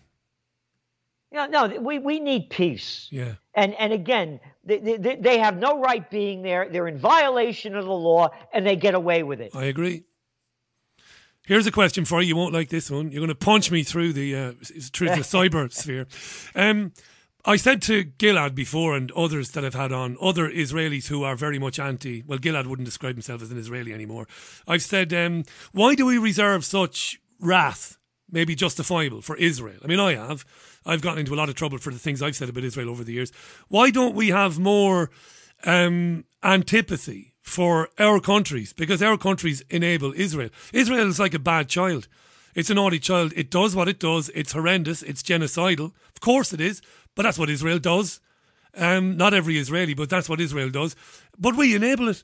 My country, Ireland, enables it. Spain, France. We enable it. We allow them to do it. We're worse, aren't we? Our governments are worse than Israel. We got this little piece of yang crap over here, this little boy running for mayor in New York. What a jerk. And he came out how strong he supports Israel to get the Jewish vote. Yeah. The same thing over here in this guy DeSantis down in Florida. Yeah, I like that he opened up the place and everything, but he's pro-Israel to get the Jewish vote. They're sellouts. But again, I want to talk a bit about the economy going on here too. This is very big with inflation, and you're going to see it really, really peak up. It's going to go down at some point, but again, for the people that that play the markets and do these certain things, the markets are about peaked right now. And we're forecasting that by the end of the year, they're going to be into bear territory, which means they're going to be down over 20%. So get ready for a big correction. And we're going to go into the Greatest Depression. They have destroyed so many businesses around the world with these lockdowns. It's not coming back. Of course, it's going to come back from where it was, in terms of, it's better than what it used to be. But the businesses have been put out of business. They're not going to come back. No, in any form. So people better, consider, preparing for this. Because as we're speaking now in the States, we got the Dow Jones is down almost 450 points. Yesterday, it was down nearly about the same thing. You're looking at the NASDAQ, the high-tech stocks, they're down about 2.5%. And meanwhile, you're looking at the cryptos, and like Ethereum, they keep going up. We're forecasting, and we've been right on the money with these, they're going to keep going up until they're deregulated. Regulated, rather. Because we're going to start seeing all of the nations go crypto. This way they could know every penny that you spent, where you spent it, and how you spent it. We're getting rid of that dirty cash, and we're going to digital trash. Thank you very much for saying that. I am sick of being told by people that I should spend, that I should do my business in Bitcoin. And I don't have your understanding of the economy and money. Of course I don't. But I know that a centralized digital currency, regardless of whether it's called Bitcoin or Mitcoin or Pitcoin, it's better for them in the long run. I know this. Thanks for saying that again. So they're going, but in the meantime, they're going to keep going up. So until they're going to go from dirty cash, they're going to say to digital, we call it digital trash. So they know every penny that you spent, where you spent it, how you spent it, so they could get their money from it. So these little low-life pieces of scum garbage crap called politicians who've been sucking off the public tit their whole lives and never work a day in their lives, and these bureaucrats, these arrogant little boys and girls who can't get a job in the real world that suck up into the political system, they want your tax money so they don't have to work, and they can keep it. So they know every penny that you spent, where you spent it, how you spent it, and so they got your whole life in front of them. And you told me some years ago, you were the first person to talk to me about social crediting. They can punish people then for transgressions. Any transgression they invent, you could be caught urinating up against the side of a pub because their toilets are full, and they can prevent you from shopping for a week or stop you going to the theatre. It's all there. If I don't ask you this, I know our time is nearly up today. I'll be shot for not asking you. Loads of interest in this story that came out over the weekend. Trendsjournal.com, folks, by the way. Gerald Salente is our guest. The US fuel pipeline going offline, and this group Darkside taking responsibility for it. A lot of people feel that the true story is not being told there. This US fuel pipeline, a cyber criminal gang. What do you know about this? And I don't know, but here's what I do know. This pipeline was built in 1960. Yeah, it was, yeah. Did the thing break down because it's a piece of crap? And if it was a cyber attack, get ready for this is going to be World War III. It's in the terms of there's going to be all the weaponry that they have now is most of it's antiquated. The next wars will be cyber wars. There'll be biological warfare, hypersonic weapons. And we're seeing this kind of thing as well. And again, let's go back to the pipeline. Now you're seeing Brent crude. It's hovering around $70 a barrel. So talk about inflation. Now you have this pipeline break, and now you're going to start seeing prices go up even more. And again, the whole system is controlled by a few, and this company controls most of the pipeline activity in pushing gas through a lot of the different states in America. So that's what you're going to see. We're going to, again, it goes back to the inflation index and how this thing is going to spike. And now you put it together, what's going on now in the Middle East. You don't think you know what's going to be next, right? All of a sudden, Israel is going to be bombing Syria more, hitting more Iranian targets, as they've been doing, and it's going to heat up even more. We see oil, Brent crude, going to $100, $80 a barrel. Kiss the economy goodbye. Your markets are going to... The only thing that's holding this up to make it look like the world is still running in an operational way are the equity markets being ratcheted up. When the equity markets crash, then the reality will hit. Until that happens, the reality on Main Street, they don't care about it at all. But when the markets crash, then it'll be felt around the world. And the markets are going to crash. And in the meantime, you mentioned earlier on, people are not feeling it. I mean, lots of people are feeling it, obviously, but not as many people are feeling it because of these crazy furlough schemes where the government is giving people money not to work while businesses are disappearing. And of course, once that's taken away, well, then you're into the territory that you've just described brilliantly this evening. It's crazy territory, isn't it? Yeah. You're looking at the United States debt to GDP ratio is the worst it's been since World War II. They borrowed all that money to fight the war. And on the money that the government's pumping into the system, at $15 an hour, right? $15. Why should you work when the money you're getting is an equivalent to earning $15 an hour? So why should I go back to work when I'm getting the money for free? It's happening here. The restaurants, the hospitality sectors, they can't find people to work. There's a shortage of employees. Although there are, since the COVID war began, some 10 million people out of work.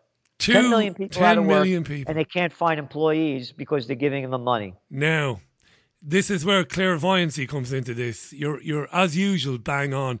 2 listeners to this programme own businesses, hospitality businesses, both of them, including Laura Layton, who's been a guest on the programme. She's got a beautiful pub in Cheshire, here in the Northwest. Tweeted today saying, can't get staff. Can't get staff, she said. Wow. And another gentleman has a restaurant. He's looking for a chef. Same thing. Can't get a chef. No. Because people are happy to be paid to do nothing, and they don't realise they're being complicit in their own destruction. Nope. And again, so you look at that reality, you put it together, and then you move on. And the moving on is, okay, what are the implications of this? And the implications are the governments are they're destroying their currency, and you're going to see inflation continue to go higher, and as the value of the currency declines.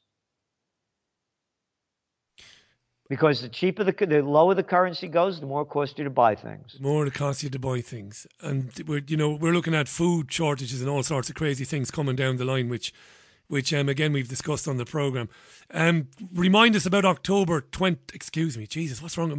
29th, which is only 17 days away. May 29th. Remind us about that rally and OccupyPeace.com.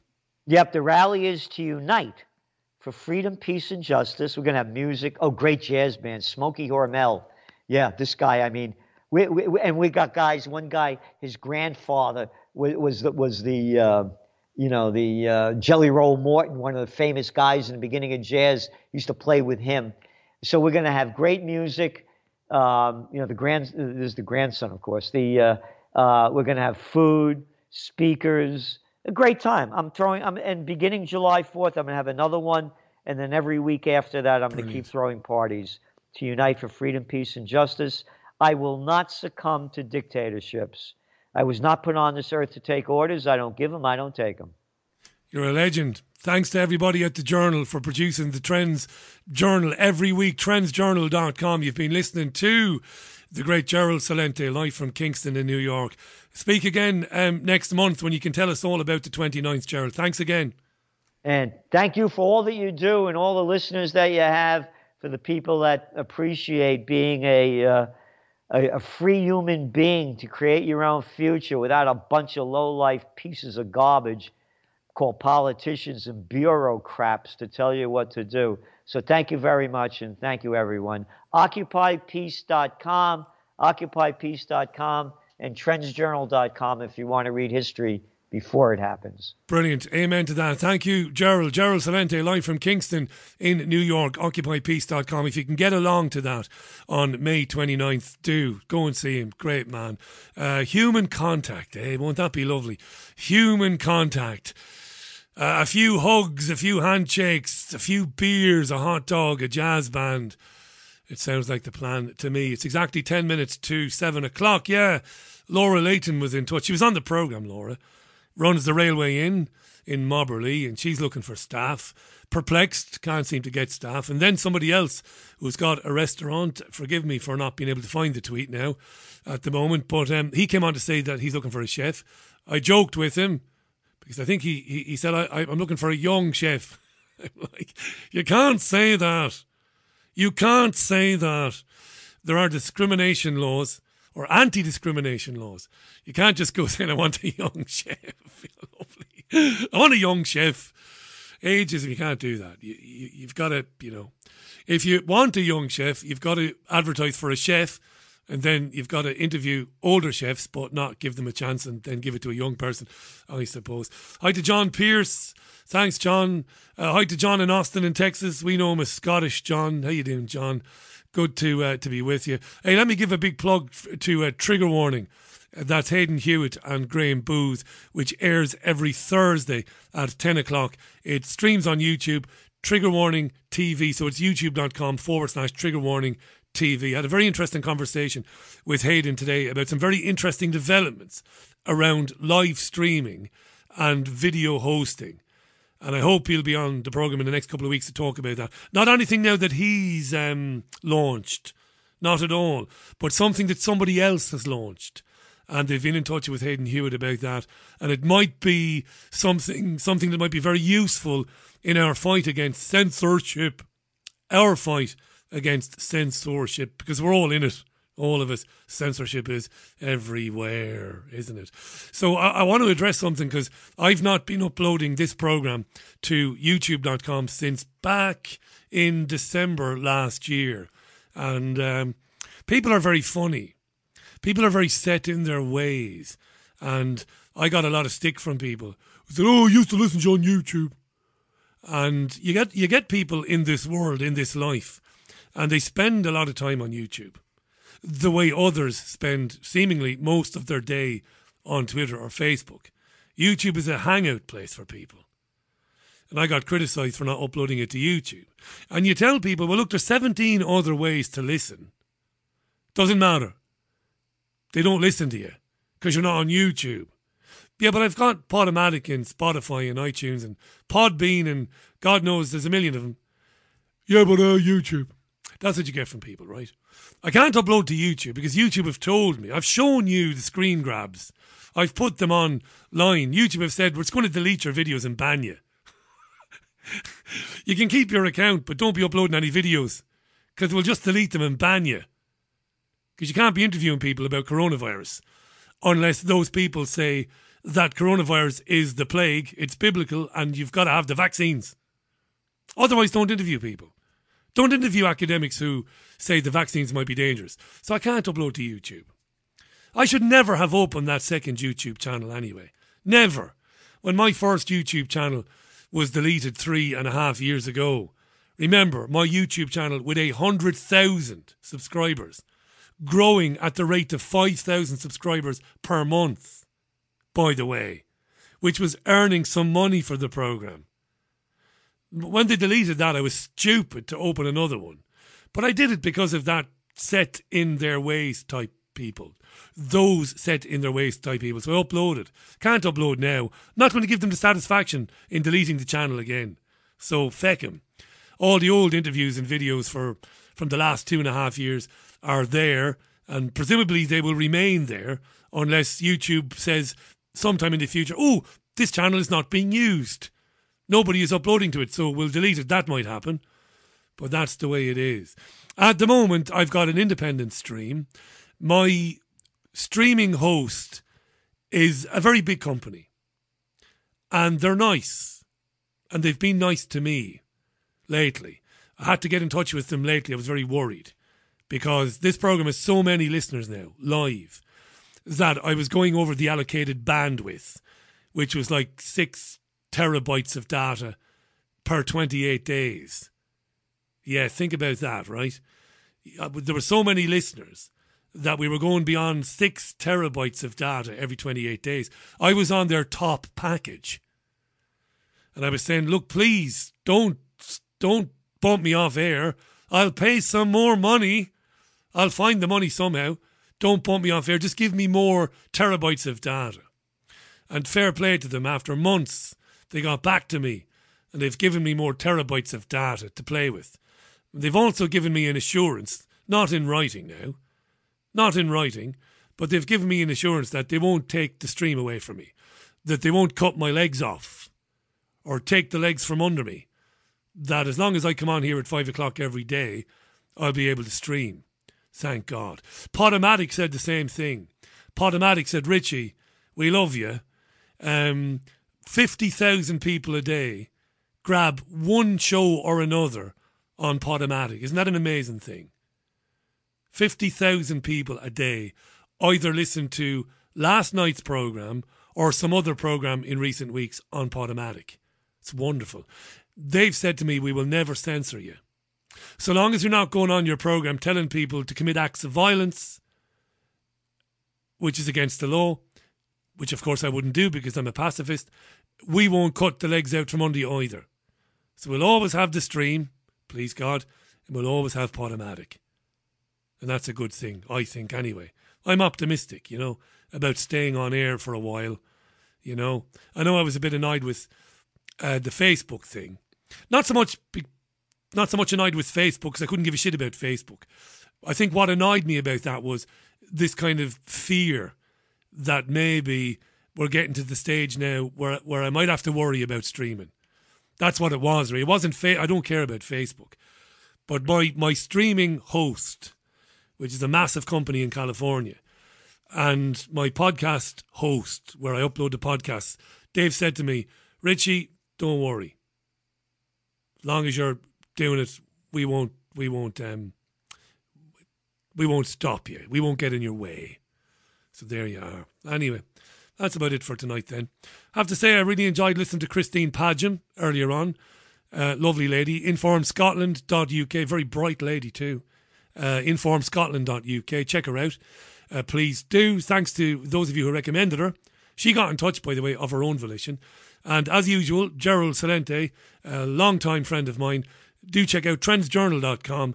And again, May 29th, Occupy Peace, the rally, occupypeace.com. If you get a chance to go and have a drink with him, you'll find him the most accommodating of gentlemen. He's a lovely bloke beneath that hard exterior and that righteous anger, by the way. He's a very, very nice man. Going out of the programme with Jeff Beck today. Of course, you'll be back with me tomorrow at 5 o'clock. We meet every day at 5 and we'll have a chat. I don't know what I'm doing tomorrow. I have no idea whatsoever, but we'll figure it out. We'll figure it out overnight and we'll do something. Look after yourselves and one another. Enjoy the rest of your Wednesday. Bye.